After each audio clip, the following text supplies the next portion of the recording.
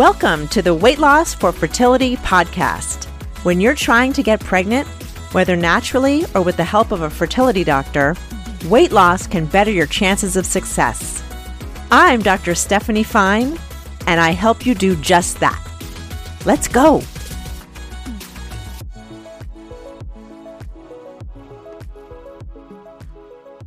Hello, fabulous. Today on the Weight Loss for Fertility podcast, we're going to talk about habit change. Now, habit change is a key part of weight loss. If you keep the habits you have now, your weight will continue to do what it's been doing, right? So if that's losing weight and that's what you want, then great, keep it up. But if it's not, then something has to change. That's just sort of a basic thing. Now, my whole premise with how I teach weight loss is that it does not have to be painful. So I don't know, when you hear habit change, do you think painful? Well, it can feel different, but it shouldn't be painful. So I like to say it's like learning to write with your left hand if you're right-handed. That's not painful, but it does feel strange. But it's possible with practice. Okay? So you just need to keep practicing until it's automatic, and then, poof, you have a new habit. The new habit's born.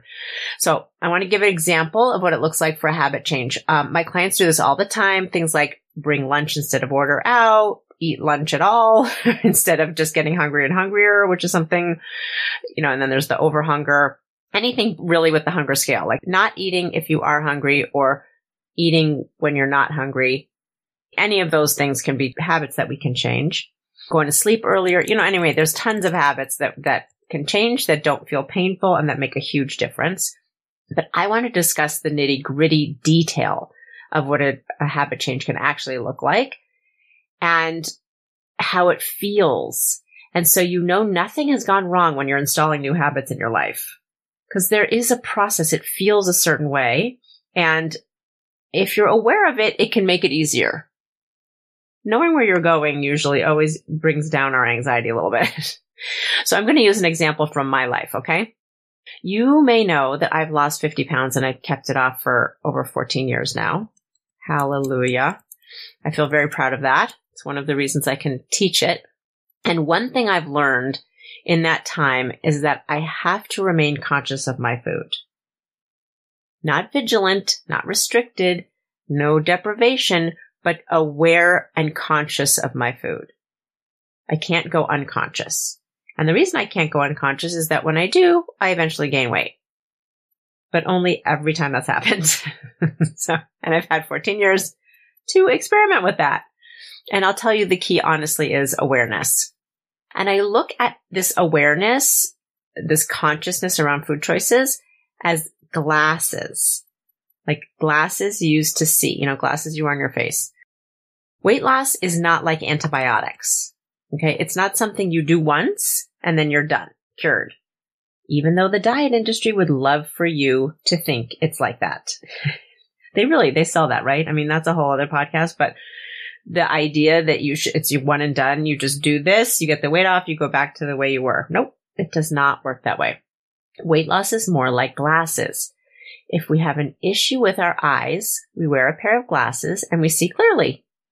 We don't wear those glasses for a couple of weeks and then we're cured, right? We wear them to correct the eye issue. They're a tool, and when we wear them, we can see, and when we don't, we can't. My hard-won understanding of weight gain, for most of us, is that if we go unconscious with our food, we eat more than our bodies need. Period. It could be, the reason for it could be hormonal, it could be genetic, environment, childhood stuff, a combo of all that stuff. There are some people on the planet who can go unconscious and not gain weight. And those are your naturally thin people. Their systems work tighter than ours. That's my hypothesis. Like their hormone system is tighter. They more acutely feel hunger and satiety cues. And those are hormonal. So their system just seems to work the way it's supposed to. I'm putting that in air quotes, who knows, whatever, but it helps them be thinner. So yay for them. But the rest of us, when we go unconscious with our food, we eat more than our bodies need. Okay, so we need a tool. We need some sort of glasses. And awareness is that tool. You could say having to be aware, but it's like having to wear glasses. I'm just grateful there are glasses in the universe, or else I'd be not able to read anything at this point. So the fact that we have to be aware or conscious, to me, isn't a bad thing. I'm just grateful to know it. Okay. And once you know it, there you are. So there are many ways to maintain awareness. And I've talked about some of them on the podcast before. And I use them with my clients. Very helpful and necessary to maintain weight loss. Okay. So maintaining awareness. And a few months ago, I started noticing some weight creep. Okay. So this is where my habit change comes in. I have systems in place so that I can catch this sort of thing before it gets out of control. That's important, right? So ongoing, again, that's another level of awareness that I know when my body's changing in a way that I don't wish to keep. I can do a podcast about those systems one day, but when I investigated what was going on, I noticed that I was going unconscious with my lunch. I was eating it on the couch in front of the TV, which I had been for a really long time. And it wasn't a problem for a long time, but apparently it started to be. So I watched it for a while, and meaning I noticed it, like I paid attention to it.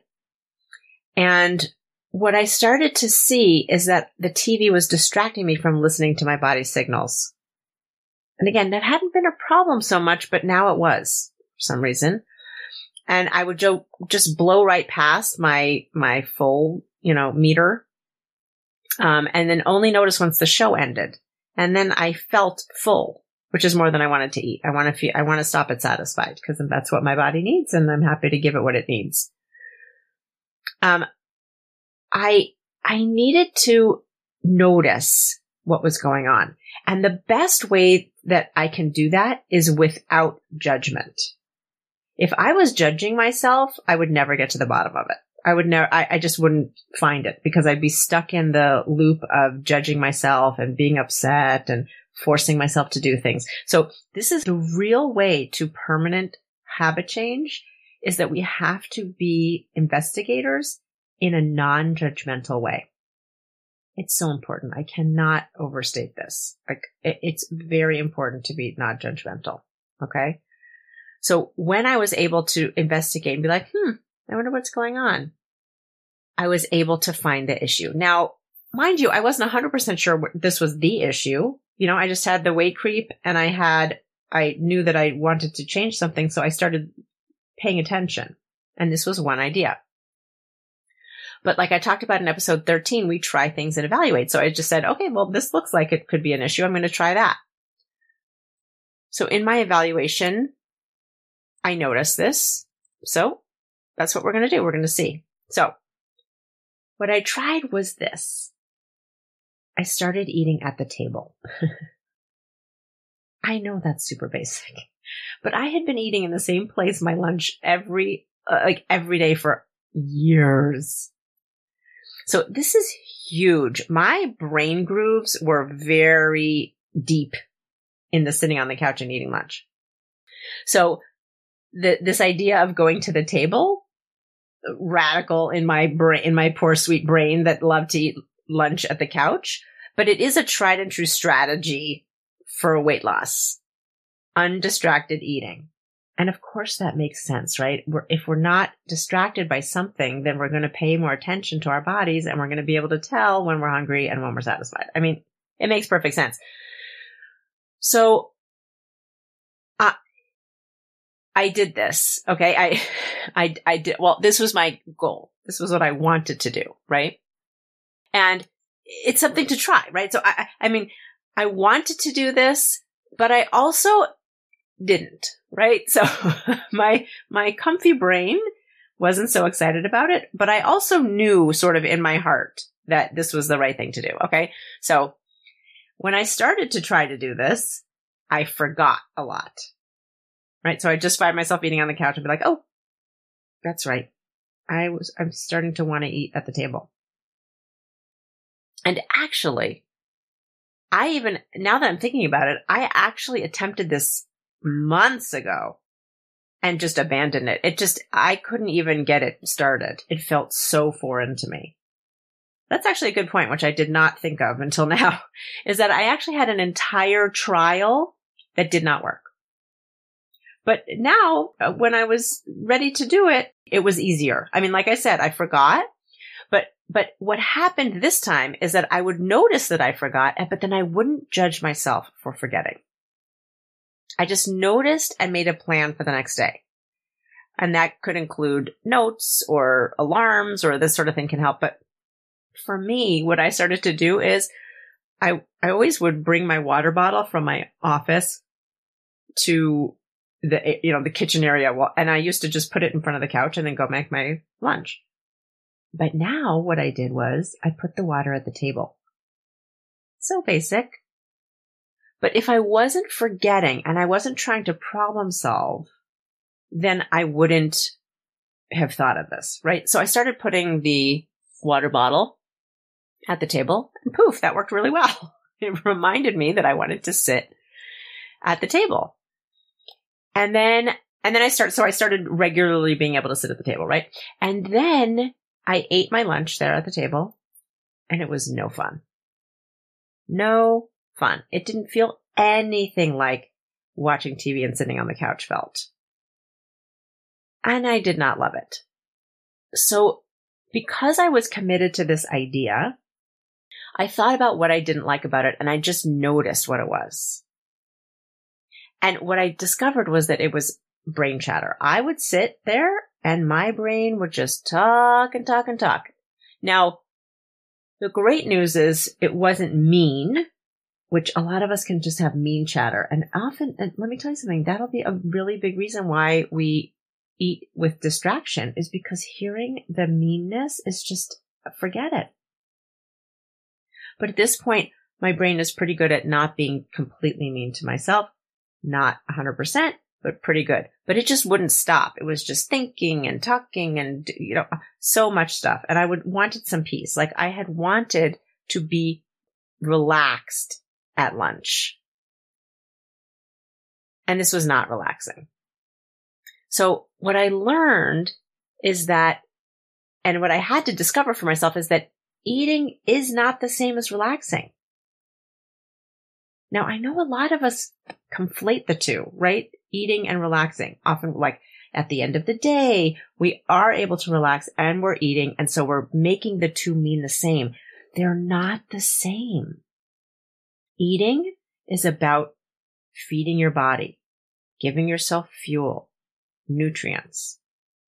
Relaxing is another important need we have, but it does not have to happen with the eating. Isn't that, I mean, when I sort of put that together, I was like, whoa. Now, when we tease these things apart, it's so much easier to see, right? If I wasn't able to notice that, then I couldn't have made that connection for myself.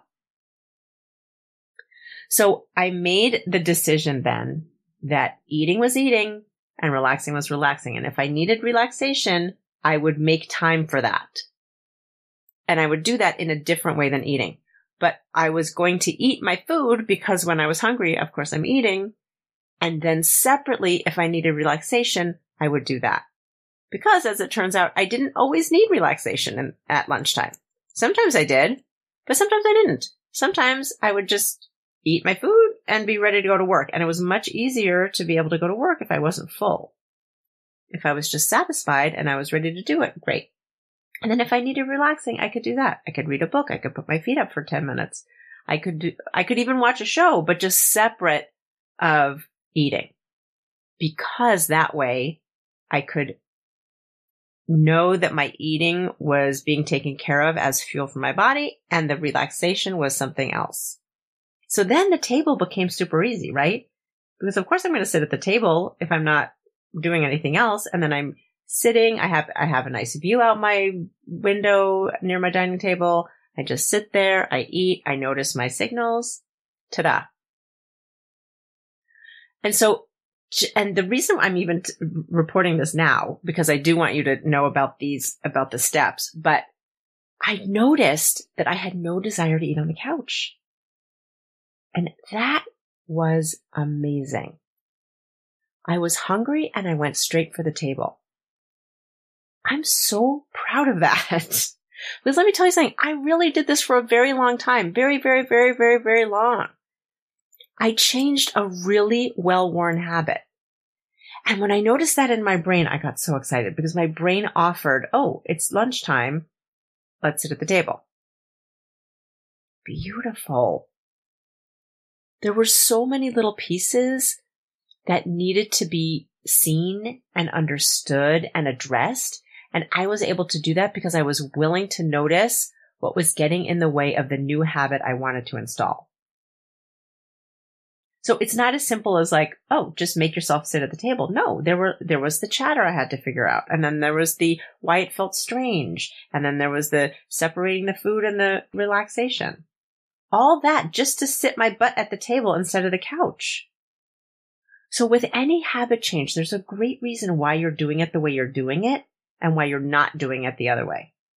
And so all these things have to be noticed and addressed if you want that habit to become effortless and to become a habit in your brain.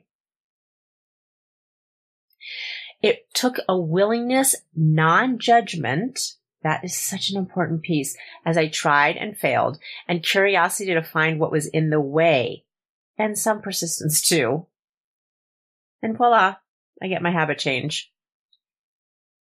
Some habits you want to change will be easier than this. So they may have all these steps, but some of them are super easy. And you may do all the steps without even really noticing. But some habits will require lots of trying and failing and persistence and curiosity and lots of practicing non-judgment before the new habit takes hold. And that's okay because the outcome is so good.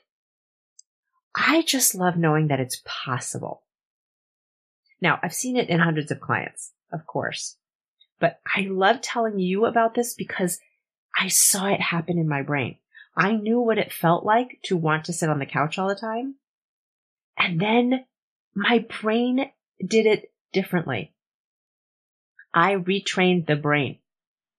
It's possible. I just love that. It feels miraculous that the brain can be changed. And so I'm celebrating that here with you and breaking it down so that you can see what's required. Change is possible. Such good news. It's such good news. And it does not have to be painful, right? Nowhere in there was I forcing myself to do it. Nowhere in there was I just, muscling my way. I had to uncover those layers, and then it made sense to eat at the table because I could relax in a different way. I did not have to combine relaxing with eating. I couldn't have seen it that clearly unless I tried something and then evaluated that change. Again, that's what we talked about in episode 13. So go back and listen to that one if you want to hear more. But if you're ready for some habit changes that lead to weight loss, I can help you. I can help you with this process. Just go to my website, stephaniefeinemd.com, and click on the Lose Weight With Me button, and we will get to talk all about it. I really look forward to that. You can do this. And then once habits are changed, it's effortless to lose weight. Effortless. Like, can you see how it is? Like now it's no problem to go to the table. I don't have to worry about it. I don't have to effort around it. And so it's possible for you too. I'm sending you so much love. Have a really good week. Mwah.